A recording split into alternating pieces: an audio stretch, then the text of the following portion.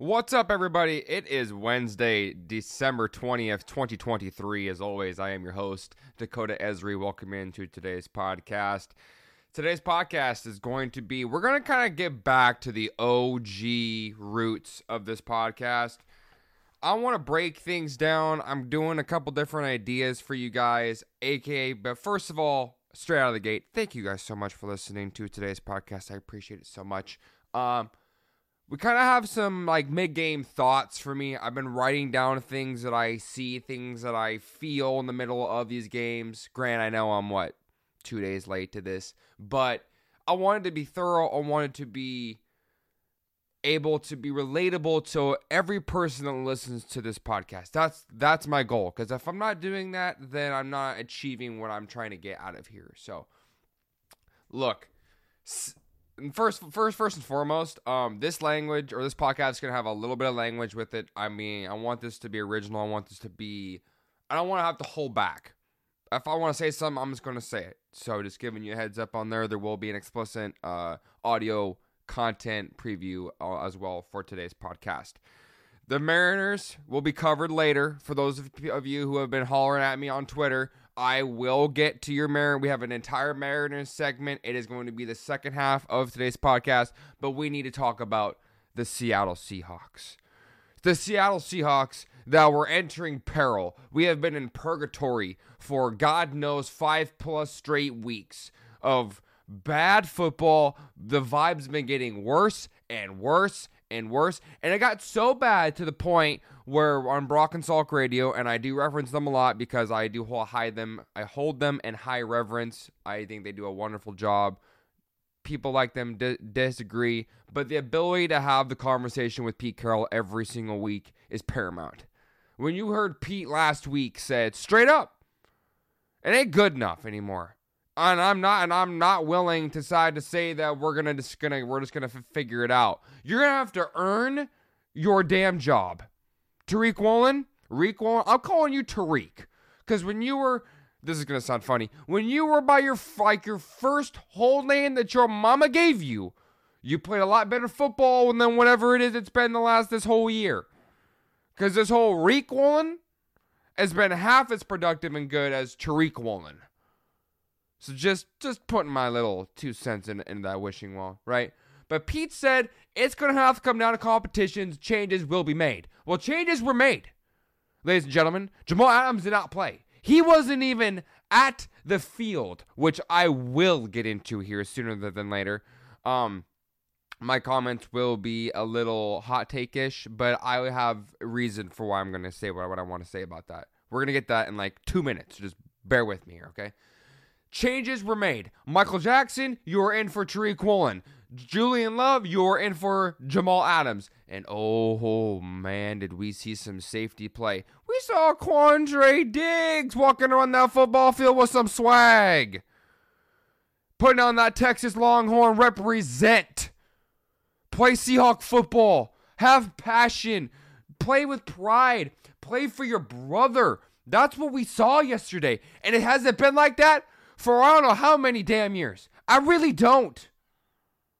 This team has been lacking that it factor, that guy, the juice, right? The juice this year has been Devin Witherspoon. And who God knows would have called a rookie coming in and being the best defensive player on this team, or arguably you could probably call him the best, maybe second best player on this entire roster behind DK Metcalf right now. He balling. We didn't have him yesterday. And boys stepped up to fill the role, to fill the void. You know, it was just sensational football. This is textbook Seahawk football. I know I'm getting a little off tangent right now, but it's for a good reason. We haven't watched Seahawk football in a long time. You had exactly 100 yards rushing on the day. 100. It's fantastic football. Would I liked more? Excuse me. Yes. Who wouldn't want more? I mean, give me a break. But at the end of the physical day, you won the football game. You did what you had to when the lights were brightest and the palms were sweatiest and the butts got tight. and we stepped up and won the football game. I mean, I look at this team, right? And I ask myself, like, where are we going, right? Like, what is the expectation, right? And we're gonna get into that probably in the next podcast, not this one, because I just want to go over the feelings, the highlights, the moments, right? Drew Lock. I have been very blunt and brash and bold. Drew Lock stepped up when the moment called for it. Drew Lock delivered the dime after dime after dime on that game-winning drive. It was perfect. 22 of 33 through the air, 208 yards, a touchdown, no picks. Yeah, 2 sacks. His QBR, ladies and gentlemen, is 94. That'll do. The relationship between Geno and Drew Lock is ever so apparent on the football field. That moment that the camera saw where Drew was doing his, what they call, quote-unquote, a backpack celebration, which he did back to his Missouri days. I love the connection that these two have. I love the ability to relate and be there for your brother, truly, and at the position of quarterback, when it's all about what did you do, how did you, perform, what were you, and quite frankly, and when they asked him to be able to, step up to be ready to play, the team said, no, we're going to go with Drew Lock. And Pete said straight up that Geno was not happy about it, and it took Geno a hot minute to not be pissed, because he was pissed, because he wanted to play that bad. But that's what you want to see out of your quote-unquote starting quarterback. And we're going to get into that too, right? But the Seahawks won the football game. That's what matters most. They won the damn game. And being able to get yourself back on the winning column for the vibes was so desperately needed, and it was a beautiful thing. The final drive, as I talked about a minute or two ago, they exclusively targeted James Bradberry on every single attempt and reception was against James Bradberry. Wherever that dude was on the football field, Shane Waldron says, throw the damn football. Throw the football at that guy. And he choked. He bailed. In moments of crisis, he panicked. He absolutely panicked.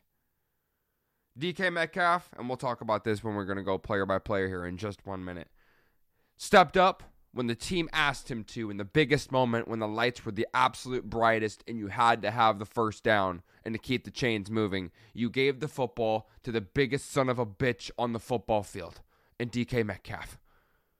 The dude is literally fucking Megatron 2.0. Detroit Lions fans, that I say that with the absolute utmost respect possible. Calvin Johnson, first round pick, Georgia Tech. I'll always remember him. God bless you, Calvin. You're a great football player, but it's ascending.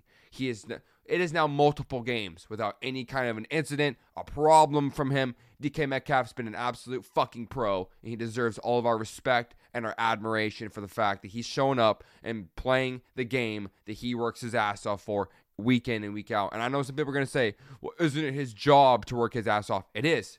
You know what? But I just watched that Pittsburgh game. And I hope nobody else did, besides unless you're like a Colts fan, obviously. But George Pickens, if you guys want to worry about look at an example of what a wide receiver who doesn't give a single damn about not catching the football, and he's gonna have his own excuses, right? Now that's for a Pittsburgh podcast. That's not for me. It's for an example that DK Metcalf blocks his ass off, receives the ball, and is an absolute force down the football field. K9, the dog, finally had himself back on the football field and had himself a productive day.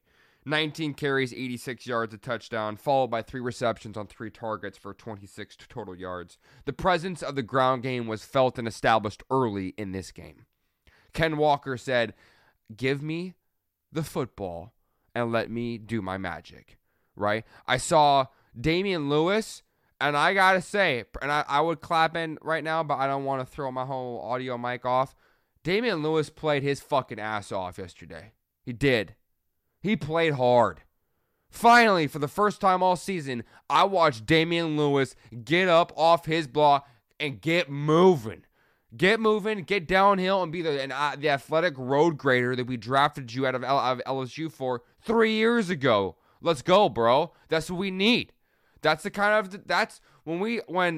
I'm going to be looking at when we get to the offseason plan, I'm going to be looking specifically at the guard position heavily because that position in football is becoming so important, especially with the quality of the interior linemen, blah, blah, blah.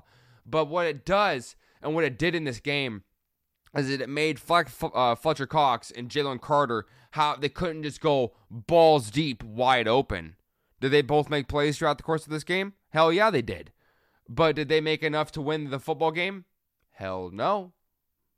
Sure didn't. And that's one of the best things about this team right now is that you are seeing an established commitment to the running game, right? And I'm going to say, well, a total of 100 yards isn't true commitment. It's a hell of a lot better than what it's been all season, so I'm going to call it a commitment. It's what I'm going to do. And that's my opinion, right? You could disagree with me, and that's totally, wholeheartedly fine.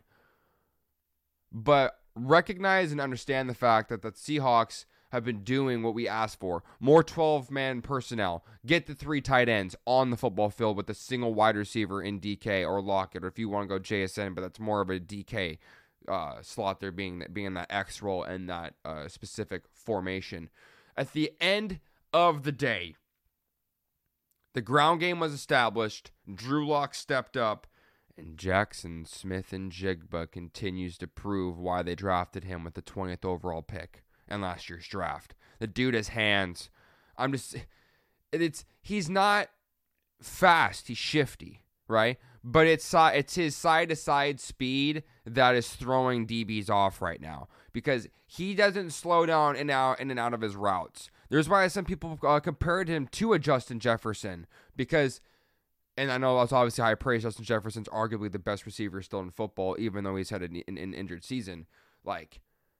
Jackson Smith-Njigba has the ability to take this offense to a tier level that we anticipated and expected when we got the pick came in this last year's draft. It's exciting. You look at what he's doing right now overall in general, week to week. He's getting the respect. They drew it up in practice. I love the fact that Shane's like, look, if you get single-man coverage, Drew, if you get single-man coverage in this specific play, the ball is going to Jackson Smith-Njigba. And Drew delivered an absolute, just slightly overthrown dime, and JSN extends out long hands with the long fingers and locks that ball in, and that's how we are now in football glory for football Valhalla for the first time, and it feels like that truly because we have just it's been a rough 5 weeks, and when you win a football game for the first time in 5 weeks, you're like, hell yeah, let's win it. We won the fucking game. Thank you goodness. We talked a little bit about DK, but I just want to touch over 5 receptions, 6 targets on 78 yards. The numbers don't look pretty, but when you get those kind of receptions and those yards totals when the game had to have it in overtime in the most highest pinnacle moments, that's when a big play receiver makes big plays on the football field that'll help his team win. Straight up. And defensive, this is my new little segment I tossed in and teased at the very beginning of this podcast. Some new stuff was going to be tossed in. Defensive player of the game, Julian fucking Love. Round of applause. You played your ass off. Straight up, young man. You straight up played and balled your ass off. You played center field. You look like freaking Earl Thomas. No disrespect. No, not trying to throw shade at Earl Thomas anyway. Earl Thomas is a future possible Hall of Famer. Julian Love has got a lot of work to be that. But when you play center field and you're ranging sideline to sideline and you're causing turnovers, Julian Love is accountable for 4 turnovers on the season. By himself. That's more than any other player on this team. The player that's closest to that is one Devin Witherspoon. But Julian Love, you balled. We needed quality, high-tier safety play, and you gave it to us. We had to have it, and I am just so appreciative. Thank God. I hope, Jamal, you get right. I hope you can get physically right. I hope you can get mentally right. Because I know you've been dealing with a lot of things right now with your injury and kind of the setback. And Pete's been trying to give you some extra buffer. And they're trying to help him. But I don't like the fact that he wasn't at the field. He is an emotional leader. So the only acceptable reason I don't want to call it an excuse, I want to call it a reason, that he wasn't there is because he wasn't mentally right. And you can't be an emotional leader for your boys if you're not emotionally, mentally right. It just isn't going to happen that way. So if you need to take some time away, Jamal, honest to God, I'm not trying to be like, oh, well, Julian comes in and plays, one great game and then Jamal shouldn't play for the rest of the season. Jamal, if you need time, you just need to take off the rest of the season and let Julian Love play. Because with the amount of energy, with the amount of the good vibes, the upward momentum, you cannot piss this away. You cannot throw it away inside of the proverbial trash can. It can't happen. Right? And with that same conversation, that's why I want Drew Lock to start this week in Tennessee. It's the respect of the locker room. If you take the man that just won you the football field, or not the football field, that's funny, the football game, and then you say, but we're going to go back to the quarterback, this is no due disrespect, this is just brass tacks facts. If you go back to the quarterback in Geno, who you lost 4 games with beforehand before you won a freaking game, what are you telling the locker room? You're saying that we value the veteran presence of Geno more than the last current win that we hadn't had in 4 weeks. That is fucking inexcusable. I do not care. You cannot tell me otherwise. You need to roll with Drew Lock for this upcoming game. You do. Because you have nothing to lose. You have everything to gain. No one expected you to even make the playoffs the last 4 weeks. People were wanting you just to tank for the fucking draft. Let's be real. Like 50-50 fans. It's 50% you give a crap, 50% I don't give a damn. It's just how it goes. Right? I don't want to tank for draft yet. I still want to contend for playoffs. But I'm also I understand both sides of the coin. Because we clearly need a quarterback for the future. But that whole conversation could not entirely go away, but it could become more complicated. If Drew comes out for the next 3 weeks, it continues to ball. And that's a massive if. Because who knows? I mean, obviously, nobody knows what's going to happen week to week. This is the NFL, for God's sake. But Drew Lock, you have the key to the castle in your fucking hand. Do the job, and you have the ability to make this conversation for who's a quarterback next season incredibly tasty and tantalizing, and man, am I ready for it. Last thing on this game, and then we're going to go to the Mariners. No turnovers. That is Seahawk football. Continue this exact way. Control the football. Control the clock in general. Accrue as much time on clock as possible. Get those boys on defense for the opposing team to be tired, wear them down, and play gritty, nasty Seahawk football. Tennessee, Will Levis, he has a high ankle sprain. DeAndre Hopkins, that's the new wide receiver in town. We all know who the fuck Derrick Henry is. So, can you do it? TBD. I think they can, but it's going to be a huge point of conversation all week. Who's starting at quarterback? And is Jamal going to go and play at safety? Those are 2 things I'm going to watch and keep my eye on. And speaking of keeping my eye on things, and I tried to do a decent transition there for you guys, this is a shortened-ish Mariners section today. And I apologize wholeheartedly. If you guys are wanting a longer Mariners section, I will have another podcast coming out. I have a couple weeks off from my job. Granted, it's kind of a perk of working for the state. So I'm going to have a lot more content coming out for you guys. I'm going to be doing some off-season lookout analysis, roster, where it was, where it is now, current money, stuff like that. We'll get into all of that, right? But these are just the moves that have happened in the last couple of days, so I'm just going to reiterate things in case anybody missed what's, the main couple of moves. Tom Murphy signed a deal back with San Francisco after where he came from, before we traded him. Total of announced $10-ish million. Congrats on Tom Murphy. Great deal for him. He's worth the money, assuming he can stay healthy. I'm not trying to throw shade. That's just the God's honest truth. Tom Murphy's had a very difficult time staying healthy for the last few seasons. And it's a good opportunity for Tom to back up a promising catcher again in Patrick Bailey, who is the starting switch hitting catcher for the San Francisco Giants. Evan White was traded to the Angels. Marco Gonzalez to Pittsburgh. I believe I covered this. Some people asked if I had covered it, so I wanted to retouch on it briefly. My main thing out of all of this is that I really hope Evan White can become something. Yes, obviously he has to play us a fair amount here in the AL West, and I'm okay with it because he never really had the opportunity here. He couldn't stay healthy. He had an injury that is a very difficult groin injury to rehab from. I actually had the exact same groin injury as Evan White, and it's a 2+ year process. Like, I'm not to be pulled behind the curtain. Like, I'm just now having my full strength, right? Which is absurd. And it's taken 2+ years, 2.5 years to get to this point. And I'm so thankful that my body's been able to heal and, but it's the rehab process. And the reason why I'm just ranting a little bit on this in general, it's a lot of fucking work. And I know, Evan, you've worked your ass off. I reached out to you personally on social media, stuff like that, because we've walked a similar path. And I just hope that you can continue to stay healthy and get your baseball life and your career back on track. And I wish and hope nothing but for the best for you and your family. Penn Murphy signed a major league deal with the Atlanta Braves. We all know about Jarred Kelenic trade. Everybody knows about Ohtani. I'm not going to talk about Ohtani because I talked ad nauseum about Ohtani.